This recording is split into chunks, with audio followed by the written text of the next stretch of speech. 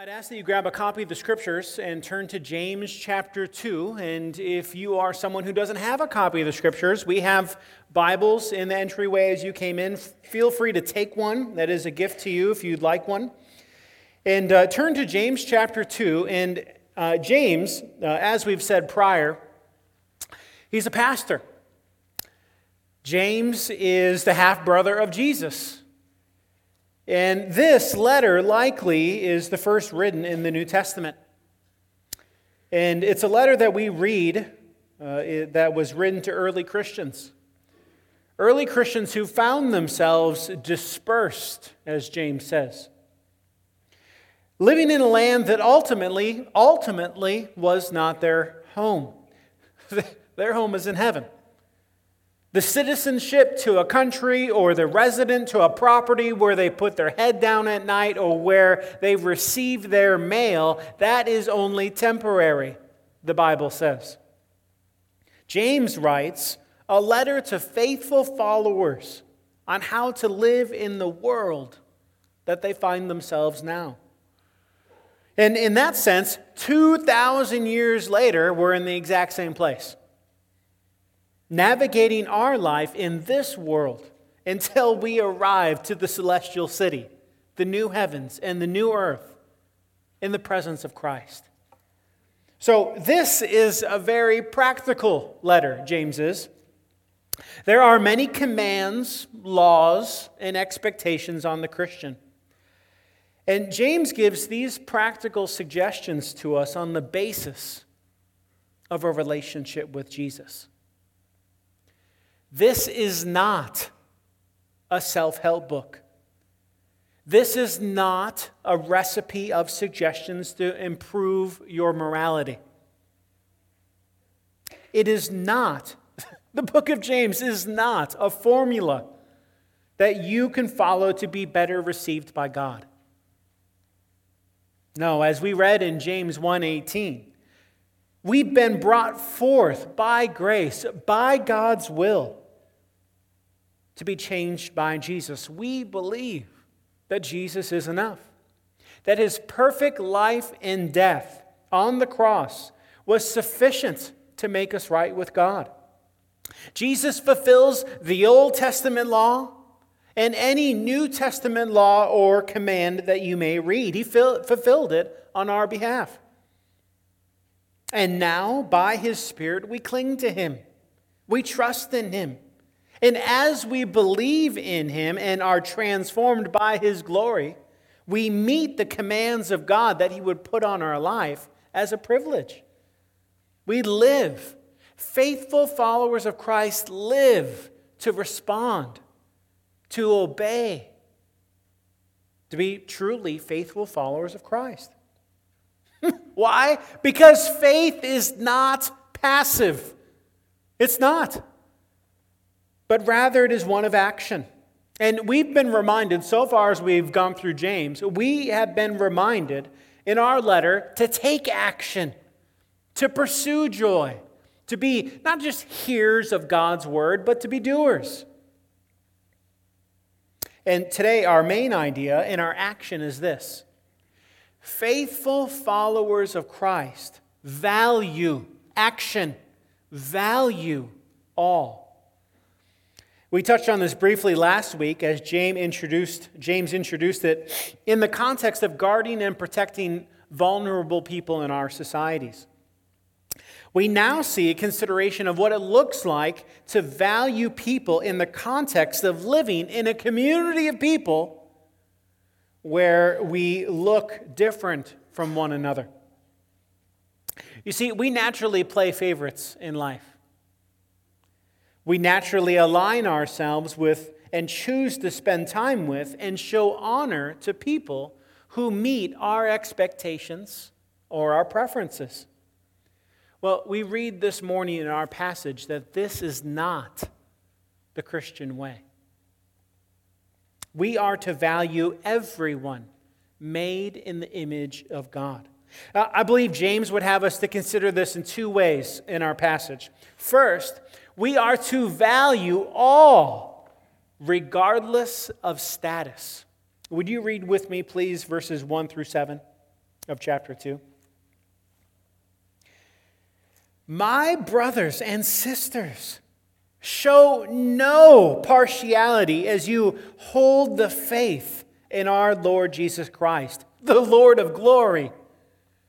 For if a man wearing a gold ring and fine clothing comes into your assembly, and a poor man in shabby clothing also comes in, and if you would pay attention to the one who wears the fine clothing and say, you sit here in a good place, while you say to the poor man, you stand over there, or sit down at my feet, have you not then made distinctions among yourselves and become judges with evil thoughts? Listen, my beloved brothers, has God not chosen those who are poor in the world to be rich in faith and heirs of the kingdom, which he has promised to those who love him? But you have dishonored the poor man. Are not the rich ones who oppress you, and the ones who drag you into court? Are they not the ones who blaspheme the honorable name by which you were called? We come to a hypothetical situation. It could be a town meeting or a church service. The word James uses for assembly is the same word as synagogue. Well, no matter the location, he uses a very Jewish way to say, when you guys get together, there's favoritism in your midst. So a man with a gold ring, a 3-piece suit, and an iPhone 13 Pro walks in. And you smile, and you put on your most polished and civilized speech, and you show him to the theater seats with the remote control heat and the remote control back massages. I hear those are nice to have. Meanwhile, the guy with discount shoes, the flip phone, and bedhead gets ignored, given no time, or is left to find his own seat. Now, there's a good chance that you and I have been either on the giving or receiving end of this kind of favoritism in the workplace, in our families, or with our friends at school. We probably aren't too surprised, actually we're not surprised at all, to find favoritism and partiality in the world and culture around us. Increasingly, the people around us find their tribes, groups, cliques, to separate themselves from other people. So whether it's schooling choices, politics, masks, COVID, music, or religion, we live in a world where it is constantly them versus us. My group versus your group. I prefer them, but I don't prefer them. That's the world we live in. But it's the reality of this being in the church, this being true amongst the people of God, that's alarming to James. And it's not simply alarming, it's unbiblical. And favoritism. Favoritism will destroy our church. And any church that does not intentionally address it and celebrate the unity that we have in Christ. And unity is what James is referencing in verses 4 and 5. Making distinctions amongst yourselves, becoming judges with evil thoughts. You see, the church has fallen into the trap.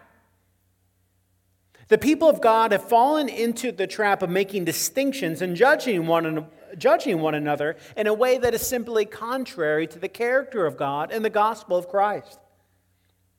The ground is level at the foot of the cross. Rich or poor, they are equal in God's eyes. And despite their economical situations, they have this in common. They are made in God's image. They are poor in spirit. They are needy of a heart change. They're wayward in their following of God, and they're in need of a Savior. You see, the local church, the assembly of believers, is the last place that we should see favoritism, or us versus them. And what's ironic, at least in James' example here, what's ironic is what is likely happening in his day is that favoritism is being shown to the rich man, and it isn't profiting anyone. The rich in verses 6 and 7 are the ones using their position of power and recognition to walk over other people. And this isn't, a snide remark by James, by the way. Like, if you got some change in your pocket, if you have a measure of wealth, you're the problem. That's not what he's saying. He's saying these rich people, in this particular instance, they're oppressing you, they're against you. He seems to imply they blaspheme God. The ones you're showing favoritism, they're actually not your friends. And really, favoritism harms everyone. It harms the rich man. The rich man loses out on seeing in humility that he's no different from anyone else. Well, the poor man loses out.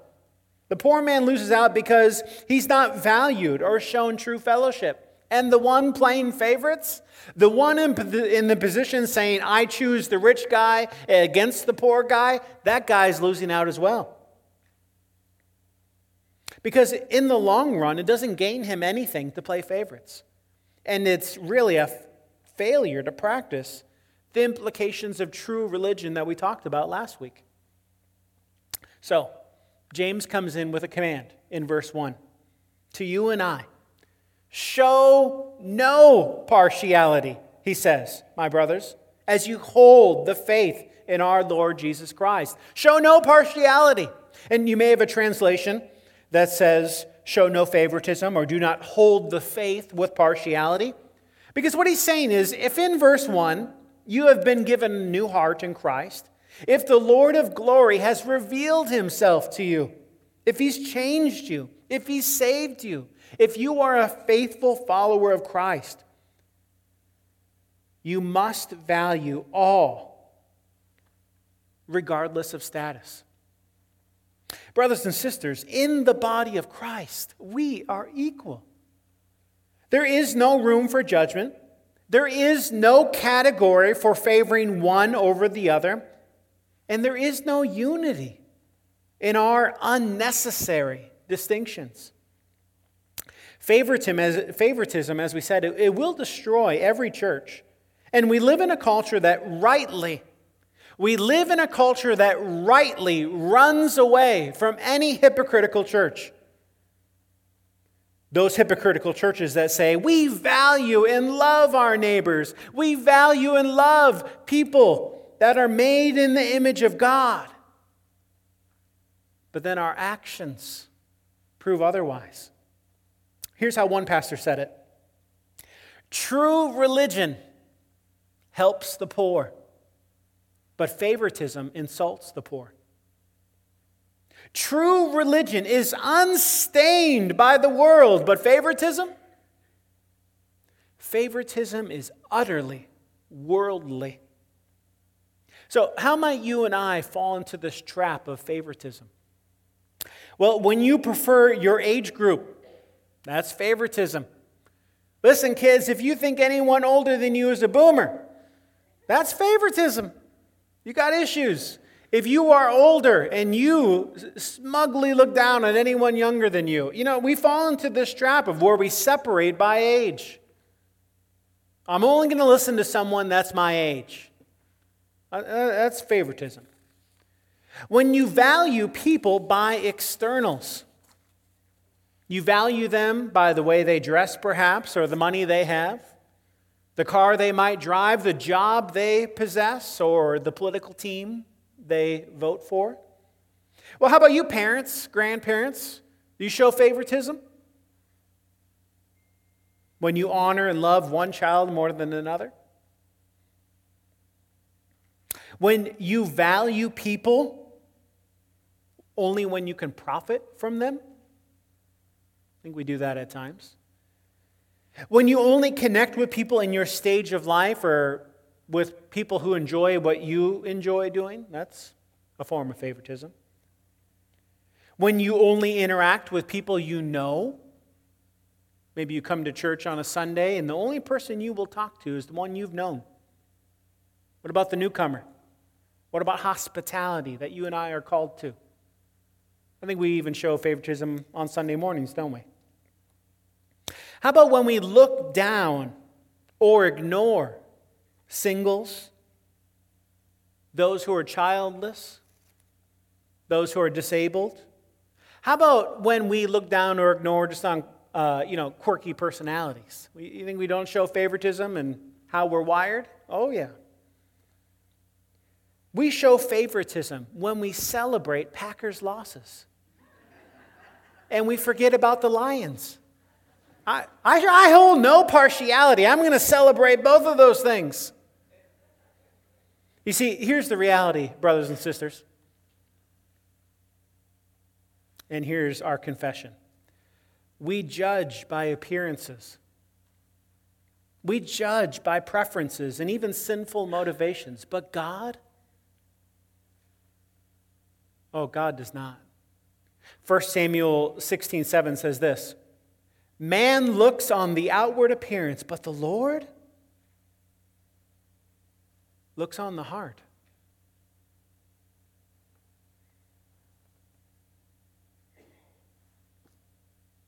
Can I confess that too often I look on the outward?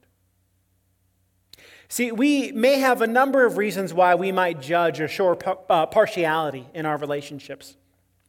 Sometimes it's subtle. And sometimes it's just a blind spot in our interactions, and we just don't see it. That does happen. Other times we're calculated, and we desire the approval of men. That's what the example in James 2 is. Someone comes in and he's showing favoritism to the rich guy. Why? So a lot of that's pride. Because he wants the favor of men. Wants to be thought well of. We're often too far concerned with our reputations. And perhaps some of us, we have anger or bitterness or resentment or, dare I say, even hatred for people who look, act, and believe differently than we do. Brothers and sisters, what would God have us to see and do differently? If you've been on the receiving end of favoritism, it requires effort and intentionality on your part too. You see, if you have received honor, then emulate the words of John the Baptizer, who said, "I must decrease, and he, Jesus, must increase." Did I say that right? Where John the Baptist said, "I must decrease, and Jesus, he must increase." Model in your actions and remind others that you are no more important than any image bearer. And if you have been neglected, even in this church, in your families, in your school, in your community, in the workplace, if you have been neglected, and this can be both real and imagined, it can.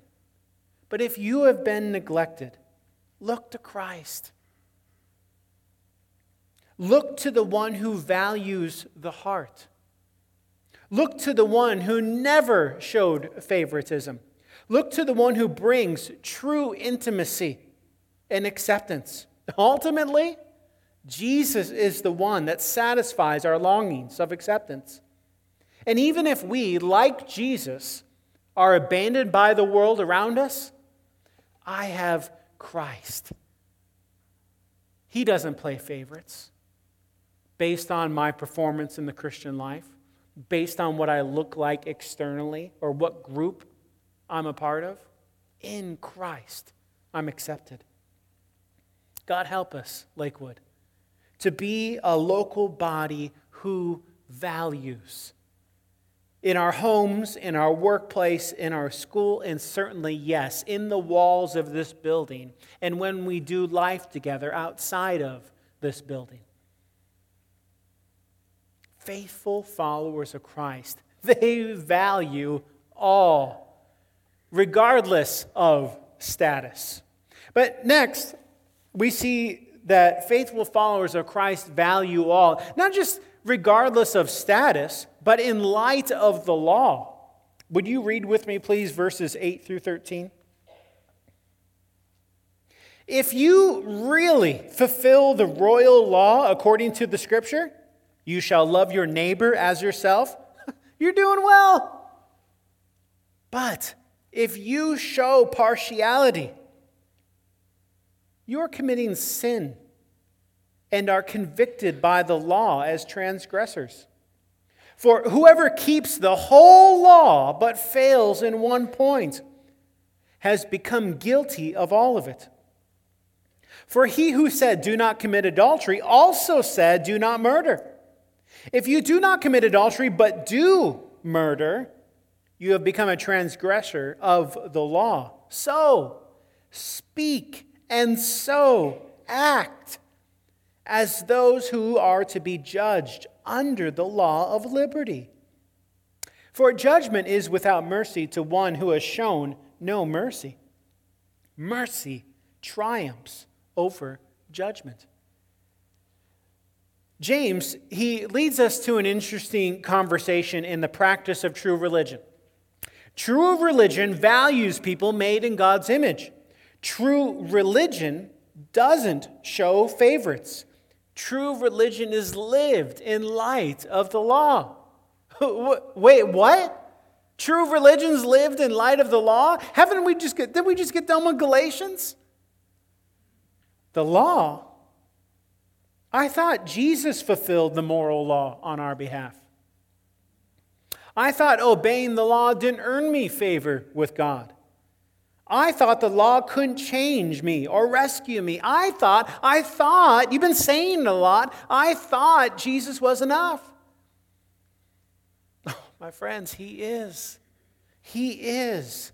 And we addressed this back in our study in Galatians, but I think it'd be good to have a quick refresher here. What is the purpose of the law? Whether it's Leviticus, Jesus, or James, why? Why are we given a law? And here's an example on the screen. We are called, commanded, given a law to love our neighbor. Well, why would we be given that law? Why do we find it in the Levitical code, in the teachings of Jesus, and in our passage here this morning? Well, here's what we considered briefly back in the book of Galatians. The three uses of the law. So any law we have, why do we have this law? Why is it being put before me? Well, the first reason we have the law is it's a mirror. The Word of God, the law given to us, is a mirror which shows us our sin and need of a Savior. The second is a restraint. Why is the law given? Yes, it shows me my sin. It shows me my need for Jesus, but the law restrains us from doing evil. I think the example I gave in the book of Galatians was speed limits. We have speed limits. Why? As a restraint, because there are many lead-foot grandmas out there who are driving too fast. So the law was given as a restraint. But third, the law was also given as a guide. A guide. Given to reveal God's character to us. Given to show us who He is and how we should follow Him. So we come to James, and he's telling his readers, he's telling us that if we fulfill and obey the royal law, we're doing well.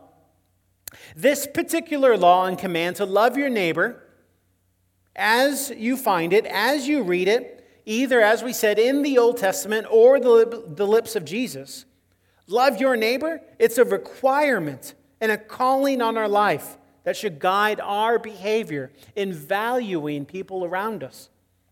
And you could argue that James is using all three of those functions of the law right here to show us our failure and our sin in playing favorites, and our need of Jesus' perfect obedience to this command on our behalf. This command to love your neighbor also restrains us from treating people poorly and showing favoritism. and doing harm to others. And this royal law, it guides us. It gives us a vision of how we are to live in the life that God has given us as faithful followers of Christ. But did you notice verse 10 as we read? Look at verse 10 again. For whoever keeps the whole law but fails in one point has become guilty of it all. You see, James here introduces what many Christians, and certainly people in our culture, are not too fond of: an all or nothing reality to the Christian life. As a faithful follower, every area of our life is to be under the lordship of Christ. Favoritism, our partiality, can be one of those, as one author calls it, can be one of those respectable sins that we tolerate. It's a book by Jerry Bridges. You should get it. And favoritism, it's a sin, but it's a respectable sin. It's a small sin. And we create unbiblical categories like this in our mind. So we say, well, I tell little white lies, not big lies, just little ones. Dinner was great, honey. I fudge on my taxes. I'm discontent. I'm impatient. I'm an angry driver. I'm an unthankful person. I'm sexually sinful in ways that are unseen. I judge people in my mind and heart, but it's okay. These are small. These are little sins. At least I didn't kill anyone today. I didn't cheat on my wife. At least I'm not LGBTQ+. No. James reminds us that there is no category for this kind of thinking. Little sins may not have the same explosive outcome as big sins, but they are equal in their disobedience to what God calls us to. Our lack of valuing others and playing favorites is sinful. And it breaks God's law, and therefore I'm guilty of all of it. And it leaves me in need of a Savior, as the kids would say, on the daily. Every day. So this echoes, and James does this throughout the entire book in his letter. He's constantly echoing the teaching of Jesus. And it made me think of Jesus' parable in Luke 18, where Jesus tells a parable of two men, one a Pharisee and one a tax collector. And the Pharisee prays something like this: God, I thank you. Oh, God, thank you. Thank you that I'm not like this other man. I do this, and I do this, and I do this. What is he doing in that moment? Oh, God, thank you that I don't have the big, explosive sins of someone in my culture, while neglecting the little sins in his life. How did that tax collector pray? He wouldn't even look up, but he beat his breast, saying, God, be merciful to me, a sinner. Jesus says it was the second man. It was the second man who went down to his house justified and forgiven. It was the man who had the posture of said, I'm a sinner. Yeah, maybe I don't have the big sins of that person, but I'm a sinner. And Jesus says it was that man who went down, forgiven and justified. It was the second man who recognized that any deviation from God's laws and commands, even the tiny little one of playing favorites and judging, it meant that he was a lawbreaker and in need of a Savior. Here's how one writer commented on this. This is the problem. If people pick and choose what they obey, then they are still very much their own God. This approach forgets that God gave every law. If we disobey any law, we disobey God. We are rejecting Him as Lord and lawgiver. The sin of favoritism, brothers and sisters, or partiality. It's a big deal in God's eyes. So what do we do with this? We are to value people in light of the law. Look again at what he tells us to do in verse 12. Verse 12, he says, "So speak and so act as those who are to be judged under the law of liberty." We are to be doers of God's word, not just hearers. Faithful followers of Christ are to act and speak as though God has given them a law to obey, to follow.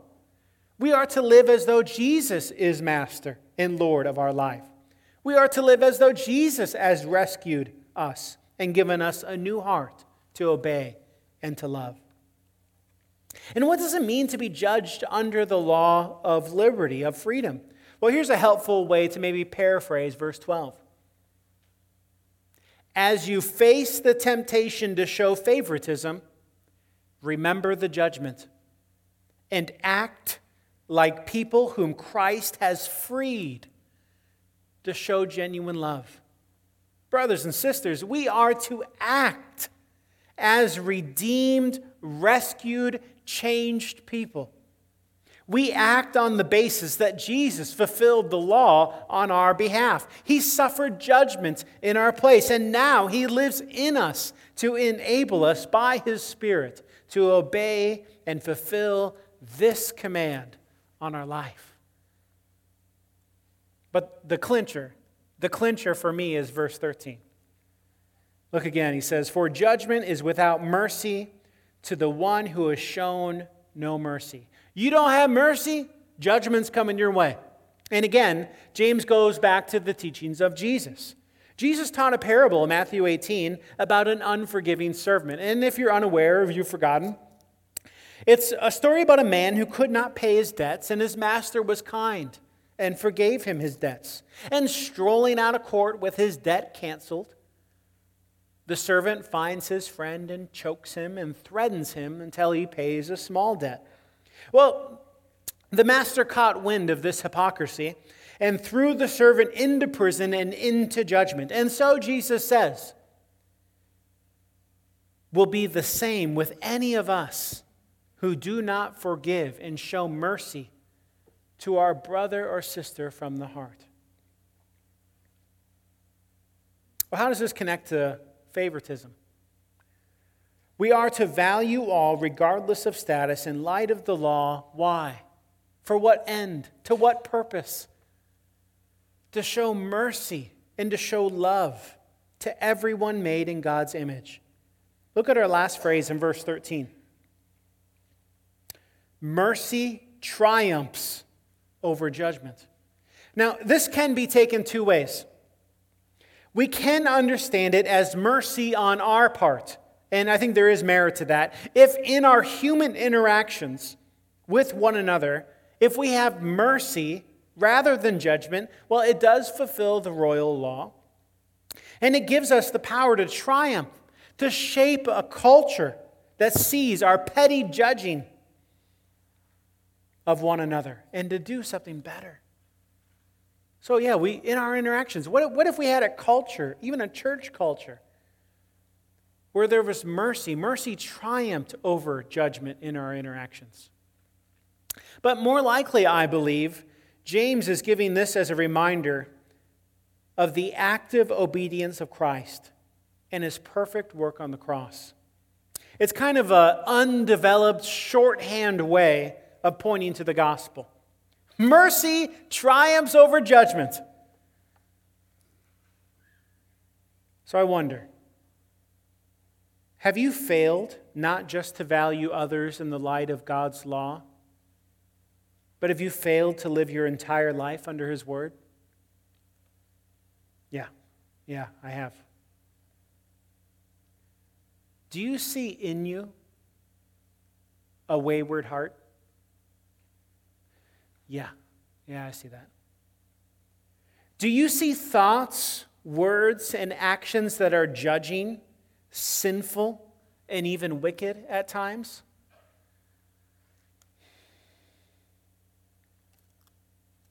Yeah, I see those things.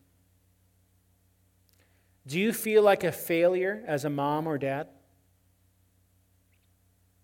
Yeah.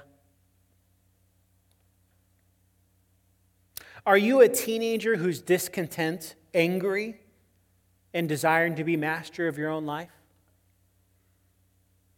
Yeah, I'm an adult teenager. Are you an older person who plays favorites and complains about people you don't understand? Yes, I am. The scriptures plainly teach that you and I deserve judgment for our sin. Didn't you read verse 13? Mercy triumphs over judgment.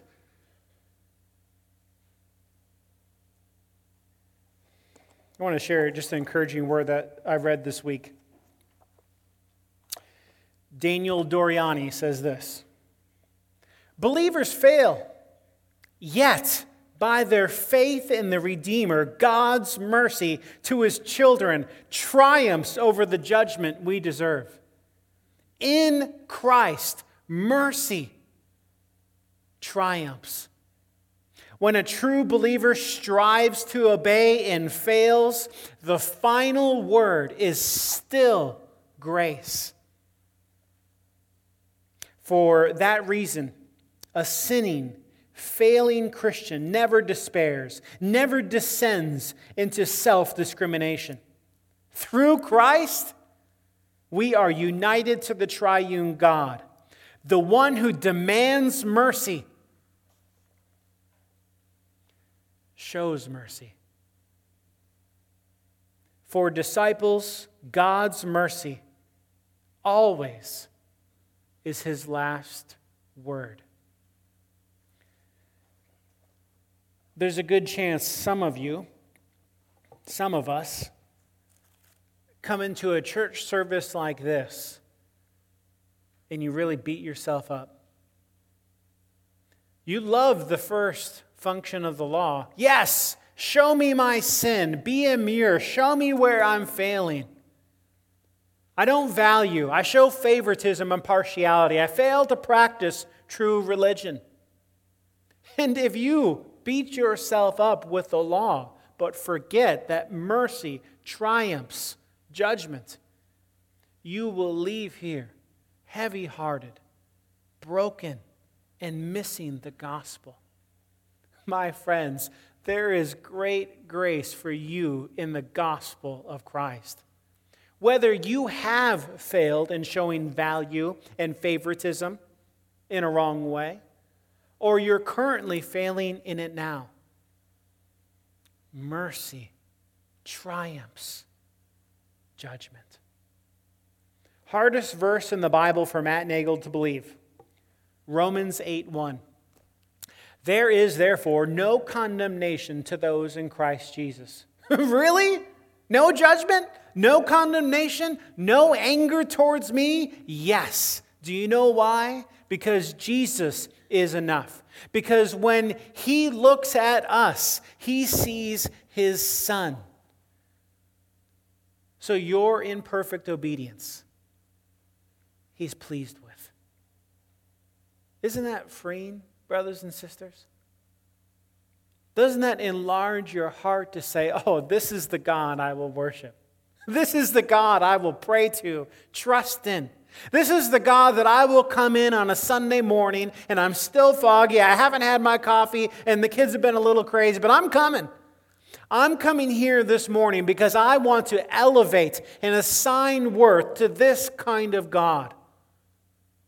So yes, I will pray and give my time and my energy to people. I will give my money so the gospel goes out to our community and to the ends of the earth. I will come here and declare to submit myself to the Word of God and be changed by it. Because mercy triumphs judgment. That is the God that I will give my life to.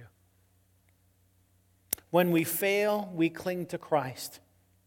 And when we see some obedience and growth in our life, we praise him for his enablement. Faithful followers of Christ take action. Faithful followers of Christ value all. Would you pray with me that that would be true of our life this week? Father, we come to you in Jesus' name, in His righteousness, asking, pleading that you would change our hearts, that your word would be what it says it is, that it would be sharp, sharper than any two-edged sword, that it would change us, that it would reveal to us who you are, the beauty of Christ and His gospel, and that it would guide us, even this week, to value people, to not play favorites, to not judge, to not make unnecessary distinctions. Oh God, would we be a people who display the love of Christ? Help us to do this, we pray in Jesus' name. Amen.